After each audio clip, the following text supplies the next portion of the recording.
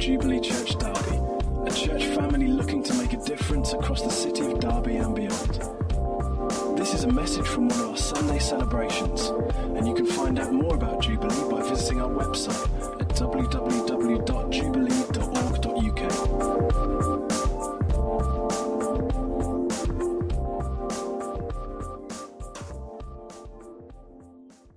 Well, a very good morning to you all. It's lovely to have so many faces in the room, especially some of you I haven't met before. My name's Rupert. I'm part of the team that helps lead Jubilee, and I'm married to Isabel, who's leading worship, and we have a 9-month-old, I keep being told off, he's 9 months tomorrow, Hugo, who has literally just gone to sleep.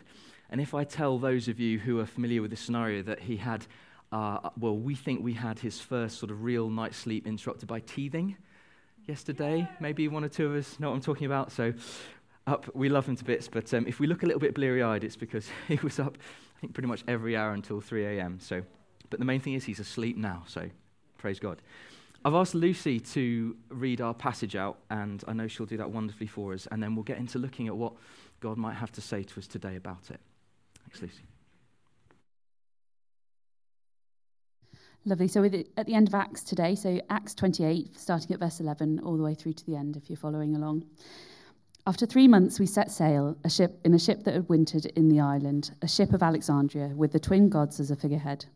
Putting in at Syracuse, we stayed there for 3 days, and from there we made a circuit and arrived at Rhegium. After 1 day, a south wind sprang up, and on the second day we came to Puteoli. There we found brothers and were invited to stay with them for 7 days, and so we came to Rome. And the brothers there, when they heard about us, came as far as the Forum of Appius and 3 taverns to meet us. On seeing them, Paul thanked God and took courage. And when we came to Rome, Paul was allowed to stay by himself with the soldier that guarded him. After 3 days, he called together the local leaders of the Jews. And when they had gathered, he said to them, "Brothers, though I had done nothing against our people or the customs of our fathers, yet I was delivered as a prisoner from Jerusalem into the hands of the Romans. When they had examined me, they wished to set me at liberty because there was no reason for the death penalty in my case.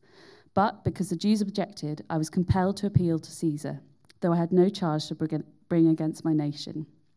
For this reason, therefore, I have asked to see you and speak with you, since it is because of the hope of Israel that I am wearing this chain." And they said to him, "We have received no letters from Judea about you, and none of the brothers coming here has reported or spoken any evil about you. But we desire to hear from you what your views are, and for with regard to this sect, we know everywhere it is spoken against." When they had appointed a day for him, they came to him at his lodging in greater numbers. From morning till evening he expounded to them, testifying to the kingdom of God and trying to convince them about Jesus, both from the law of Moses and from the prophets. And some were convinced by what he said, but others disbelieved. And disagreeing among themselves, they departed after Paul had made one statement. "The Holy Spirit was right in saying to your fathers through Isaiah the prophet, 'Go to this people and say, you will indeed hear but never understand, and you will indeed see but never perceive. For this people's heart has grown dull, and with their ears they can barely hear, and their eyes they have closed, lest they should see with their eyes and hear with their ears and understand with their heart and turn, and I would heal them. Therefore let it be known to you that this salvation of God has been sent to the Gentiles. They will listen.' He lived there 2 whole years at his own expense and welcomed all who came to him, proclaiming the kingdom of God and teaching about the Lord Jesus Christ with all boldness and without hindrance."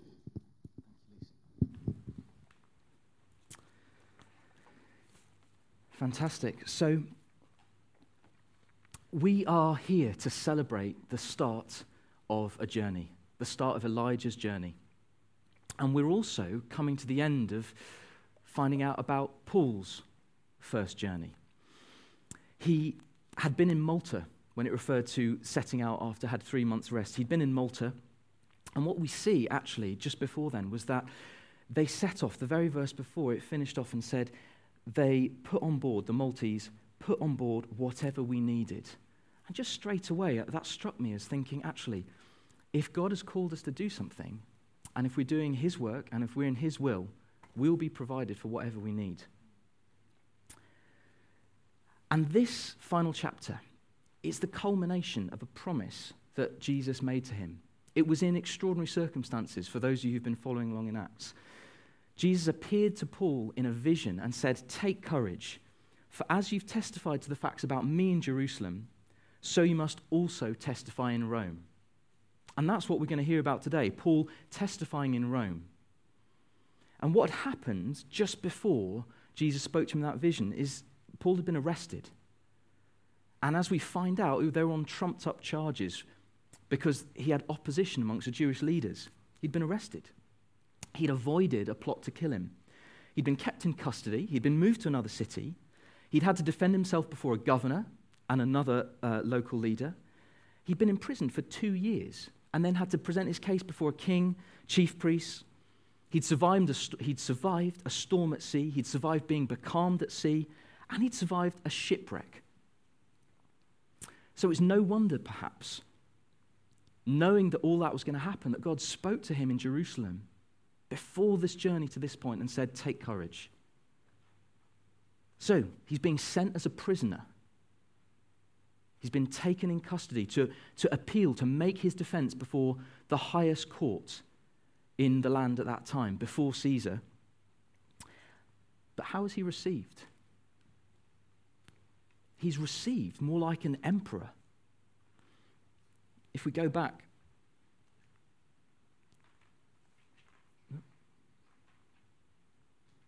could we? Do I need to go forward, or do you need to go forward? There we go. Okay.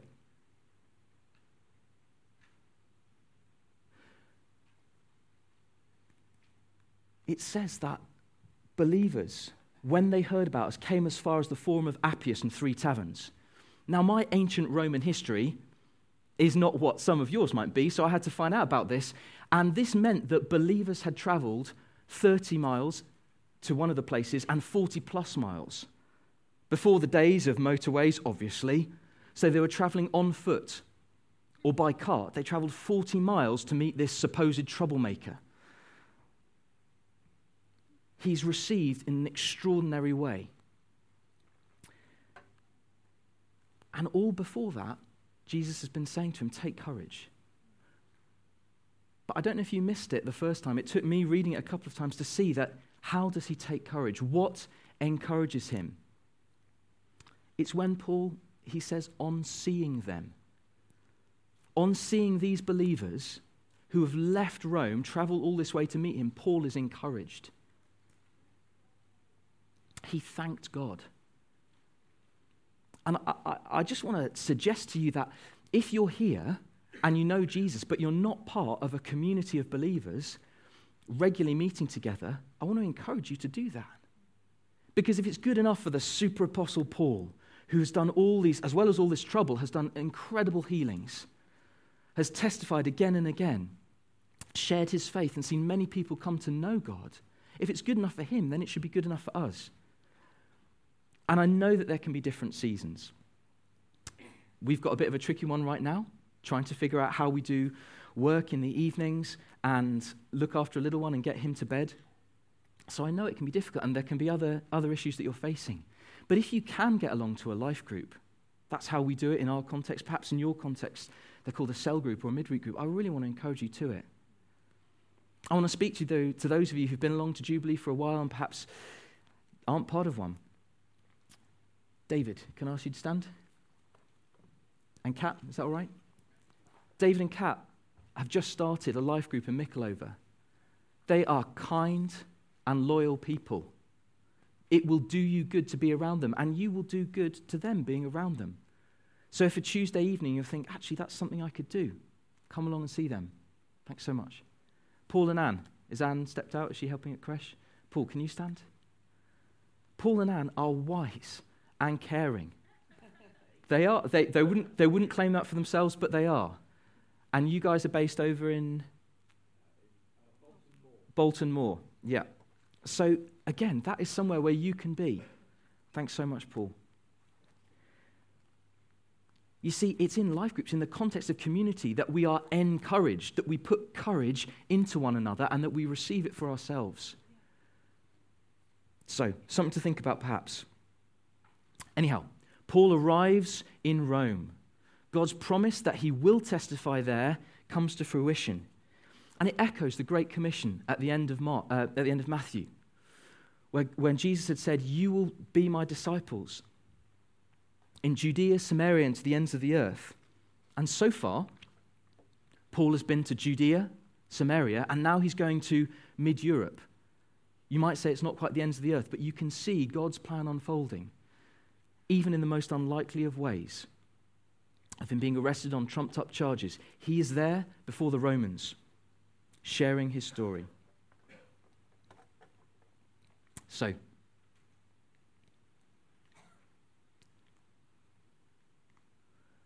that's the background. That's what I think we can take from initially the start of this passage. But as I was praying about this talk today, this message, I felt God really land one word in particular. And it was kind of interesting because it came to me and then as I reread it, I found it. It's like a nugget of gold buried in amongst his explanation. I feel God wants to talk to us today about hope.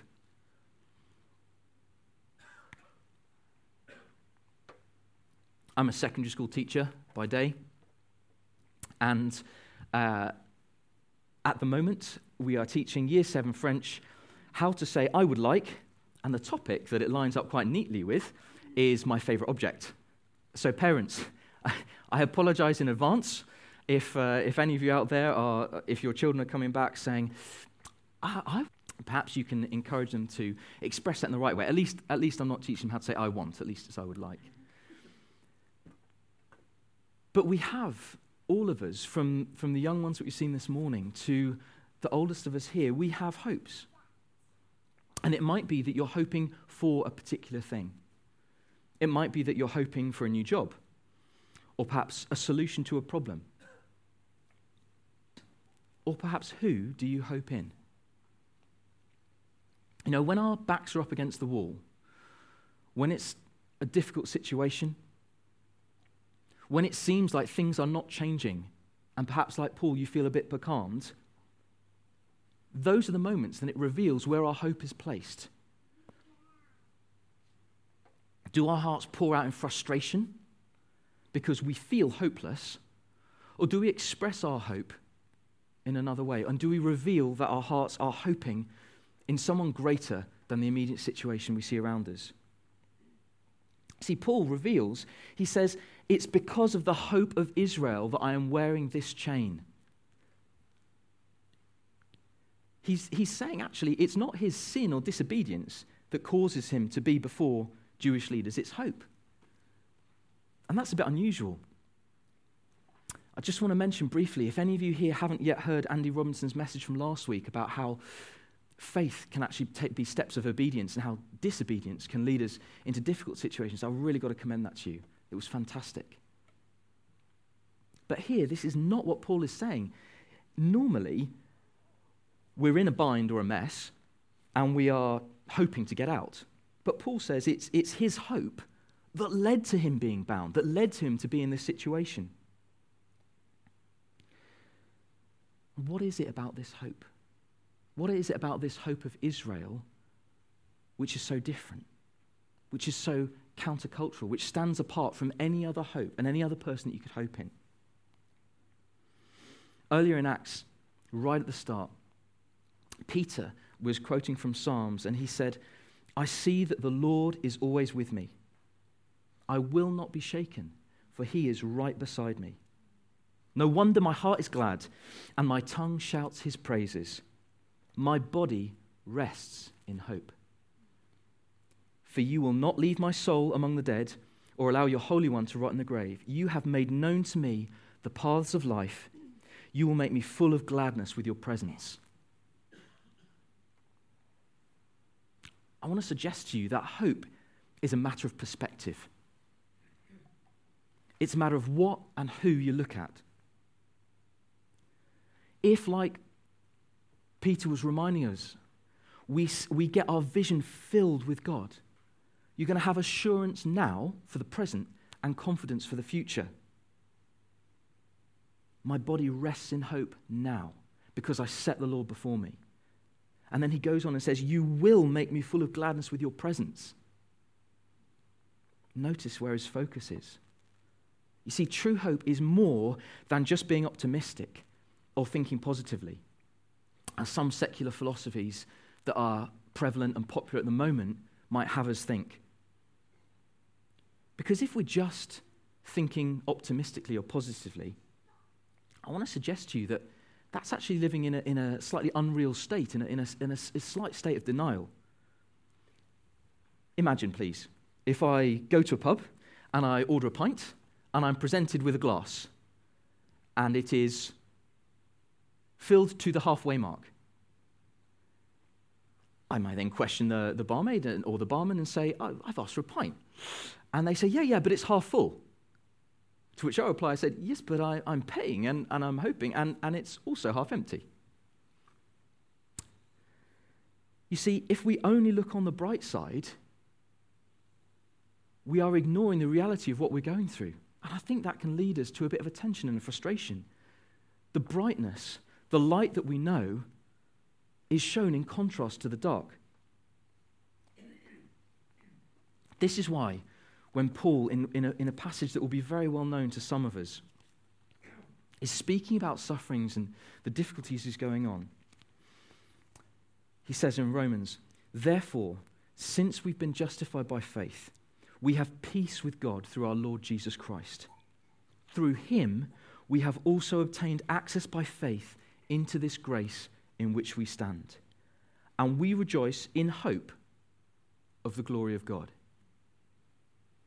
Rejoicing in hope. That's what we've been doing this morning. That's what we've been celebrating together as we trust and hope for Elijah, for the most wonderful walk and most wonderful life filled with knowing God.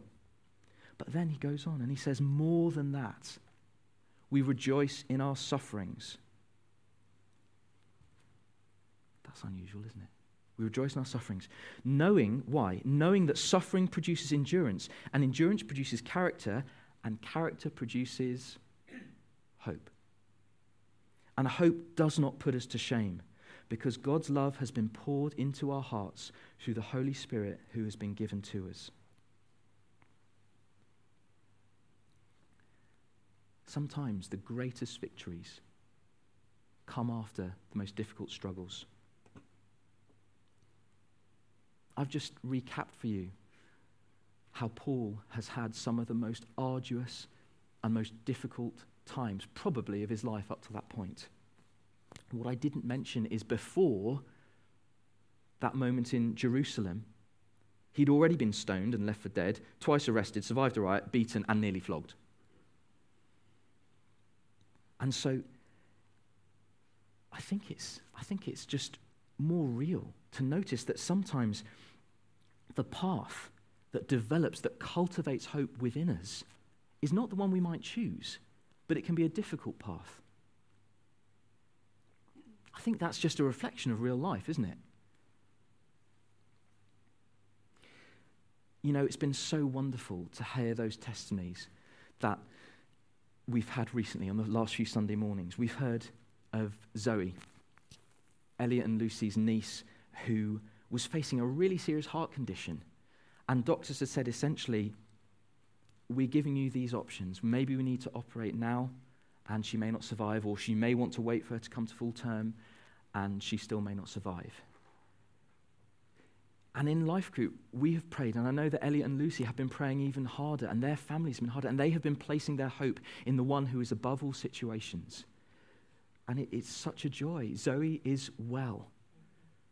She doesn't need that surgery. She still needs checkups, but she's doing well. There is no immediate threat or danger to her little life.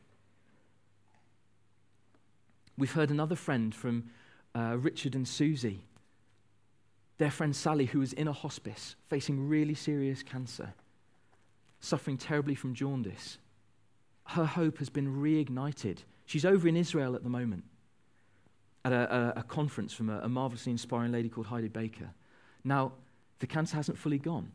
It's not quite been the outcome that we wanted, but she has had 3 months more with her family than she was expected. And rather than being bedbound in a hospice, she is out, she's enjoying God's creation and God's people. In all of those situations, it would be so easy just to focus on what's going on. But I want to say to you, are you going to focus on the situation or the Savior? Paul was speaking to Jewish leaders, so it made sense for him to say, it's because of the hope of Israel. But all that we've been celebrating today is now the hope of Israel is the hope of all nations. I'm not Jewish. Many people in this room will not be Jewish, and yet they know Jesus. Therefore, let it be known to you that the salvation of God has been sent to the Gentiles. They will listen. Paul was confident. He'd seen the incredible transformations that happened as people believed and put their trust and sought forgiveness in this incredible man, this Son of God, Jesus. The Gentiles, that's you, that's me. They will listen. I want to ask, do you know this hope? Do you know what this hope is? Perhaps coming along to church is your normal thing. Maybe coming along to Jubilee is something you do regular. Have you placed your hope in the one who is above every situation? Maybe you're visiting today and you're part of the celebration for Elijah, and that's wonderful. And maybe church has been a regular thing or an occasional thing, but you don't know for yourself. You don't know. You couldn't say, yes, I hope. I place my trust in Jesus. Or maybe you're here and this all just seems a little bit unusual. They seem very excited about this Jesus character, and I don't say this in a patronizing way in the slightest. Please forgive me if it seems that way. That was my experience. I went along at 20 to a church a bit similar to this, and all I could say is it seemed like people were in a relationship with a God, the God, this God that they were singing about. And I just noticed that I was on the outside looking in.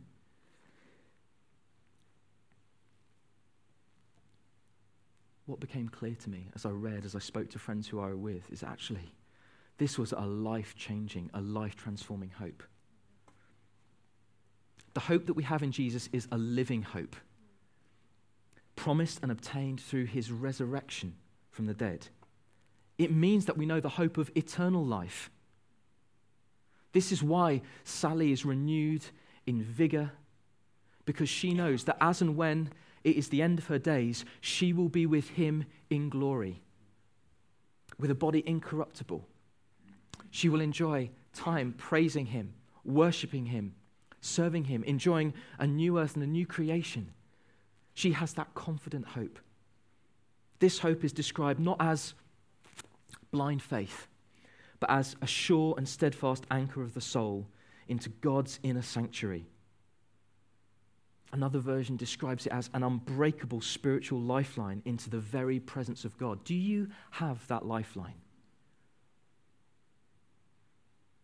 If you do, are you trusting in him with your whole heart? Because I want to suggest that for the one who knows Jesus, I'm not sure if there ever is a truly hopeless situation. Perhaps there are situations where we haven't yet set the Lord before us. We haven't invited the one who is hope to give us the gift of hope. And that's something you can do at any time, at any place. I had been along to meetings like this a few times. I had started chatting to these friends who didn't just call themselves Christians, but the person I met who truly called themselves a Christian. There was something genuine about them. I didn't know that the light that was the life of all mankind was inside her and was shining out. But I started going along to these meetings, and in my case, eventually, I read a really good book. I recommend it to anybody who may have questions, maybe seeking, called Turning Points by Vaughan Roberts, and it just seemed to make sense. In this book, Vaughan Roberts described it as trying to function, yet feeling that there was a part of you missing. Maybe it's not that. Maybe it's just that you feel that in your life there is an absence of hope.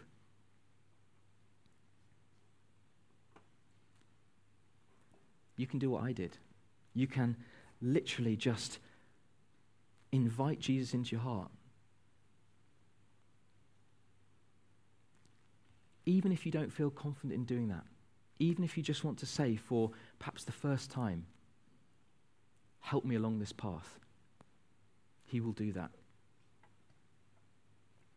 Elsewhere, this God of majesty, this King of kings that the children have been talking about, he's described as a father who runs towards those who come to their senses and come back to him.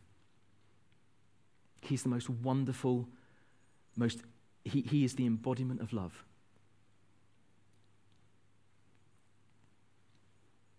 So, as we draw to a close, if you are feeling without hope today, I want to encourage you. Bring yourself into a community of people who can encourage you, who can help you to set your gaze to the one who will give you hope. And if all of this does seem a bit strange and does seem a bit unfamiliar, then perhaps have a word with Ben and Julia. Or perhaps have a word with that member of the family who, they've been inviting me to church for ages, they finally caved. Perhaps explore it some more with them. You're welcome to come and chat to myself and James and Naomi as well. We would love to help you, just to answer some questions, maybe point you in a helpful direction.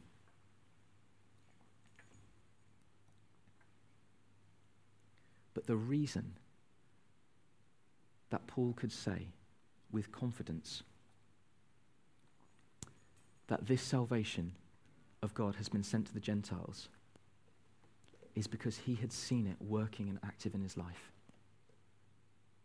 And God is working and active in everyone's life, whether we can recognize it or not. We've talked about through tough times how actually that can lead to the development of hope. Here's a culmination for Paul. He ended up teaching about Jesus. This version says, with all boldness and without hindrance. Another says, and no one tried to stop him. No one. I think it's so easy to miss that. They had tried to stop him so much. In their wisdom, the people who were opposing him had him arrested, beaten, moved from city to city. And finally, God used all of that, and when he had him in the right place to tell about this wonderful hope in Jesus to the Romans, no one could stop him. So I just want to invite you, wherever you are. James and Naomi, are you guys wanting to pray, or do you want me to go for it? Yeah. I just want to invite you, wherever you are, if you're feeling full to the brim of hope today, or if you are feeling a bit hopeless, just to close your eyes and just to begin to allow the one who is the author of hope to move in your life. Heavenly Father, I thank you so much that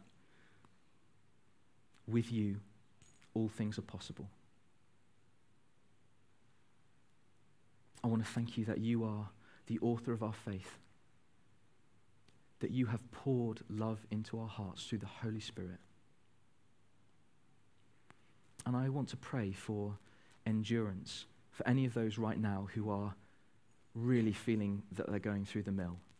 I want to pray that you would help them with that endurance and that character, that hope would be birthed in them. And I pray, Lord God,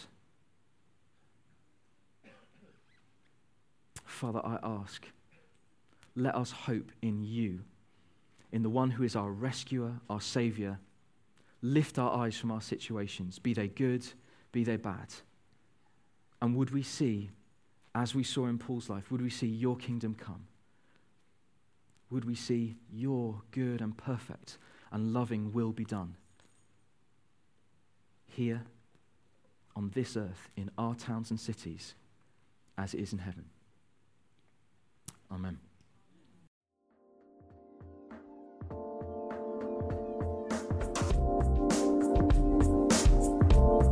Thanks for listening to this Jubilee Church podcast. feel free to check out our website at www.jubilee.org.